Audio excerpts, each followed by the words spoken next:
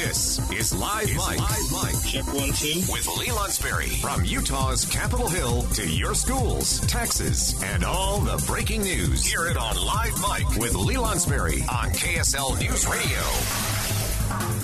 Welcome back to Live Mike. It's 2 o'clock, 2:07 to be precise, meaning that it is time now for the top two at 2 o'clock. The top story today here in the state of Utah has to be this announcement from Governor Cox just earlier this morning as he delivered his weekly remarks to the media. An incredible announcement. And listen, you know I'm on Team Vaccine. If the opportunity presents itself for you to get the vaccine, I'm going to encourage you to take it. When I have the opportunity, I'll get it myself. I'll encourage family and friends, loved ones, all of you, to get this vaccine. The announcement.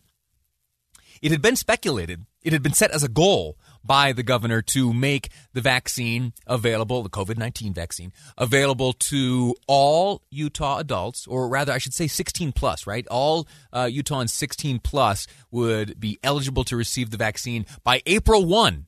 That was the goal, the 1st of April, and that's no April Fool's joke. April 1, the governor wanted, as a goal, for all Utahns to be eligible and have access to the vaccine. Well, you know, things being what they are here in Utah, always great, always wonderful, always rapid and fast. It turns out we're going to be able to jump ahead of that goal and get the vaccine to folks even earlier. The announcement today was that next Wednesday, the 24th, that the vaccine will be available to all Utahns 16 plus. 16 plus, you're eligible. Now, it varies county to county when you will be able to schedule an appointment, and you know if you can do that before next Wednesday, and then how soon after the eligibility opens up, how soon after that you'll be able to make an appointment. Salt Lake County right now, if you go over to the website, it'll let you know you can start signing up next Monday. All Utahns can start signing up next Monday for appointments that start becoming open on April 4th, right? So, yes, everyone's eligible, but the scheduling of appointments and the availability and all that is still going to get worked out. Davis County, similar. You can start signing up next Wednesday for appointments starting April 5th. In Utah County, well, we'll let Utah County speak for themselves. Earlier this morning, Aislinn Tolman Hill with the Utah County Health Department says people can start signing up tonight for appointments starting next Wednesday. So every Thursday we open appointments for the following week. And that's just kind of our routine process. And so we will be opening appointments tonight for next week. And this does include, those individuals, as the governor said, on the 24th, so on Wednesday. So if you do fall into kind of those, anyone 16 and over, you would be able to schedule starting, for an appointment on Wednesday. Now, if you remember, there was another announcement that came, I believe it was last Thursday, maybe the Thursday prior, from the governor saying that there were no longer restrictions placed on county of residency. So you could cross county lines and receive a vaccine really anywhere in the state of Utah. And so what that means is, and, listen, we should be, I think, we should be, orderly, and we should be, methodical about this. Don't go out making like 5 or 6 appointments here and there, and then, bailing on those 5 once you get the 6th. All right. You make one appointment for one person. That's it. And anyway, this issue or this notion of crossing county lines, Aislinn this morning was asked about that, and she says that you do not have to live in Utah County to get an appointment there, but there is a caveat. Listen to this. The county where you reside, where you live in, doesn't really matter so much. And again, it really is just that the first dose and second dose location. That really is the important piece there. Kind of regardless of where you live, it's just making sure you get that second dose the same location as your first. So you got that in Utah County at least, and it's likely true elsewhere, but I can only speak authoritatively because we heard it from Utah County Direct. If you get, say, one of the Moderna or the Pfizer vaccines, versions of the vaccine, you will need to report to that same location to get your second dose, right? If it's Johnson & Johnson, obviously that's just a a one-shot deal, and so you don't really need to worry about the location of your second dose because there isn't one.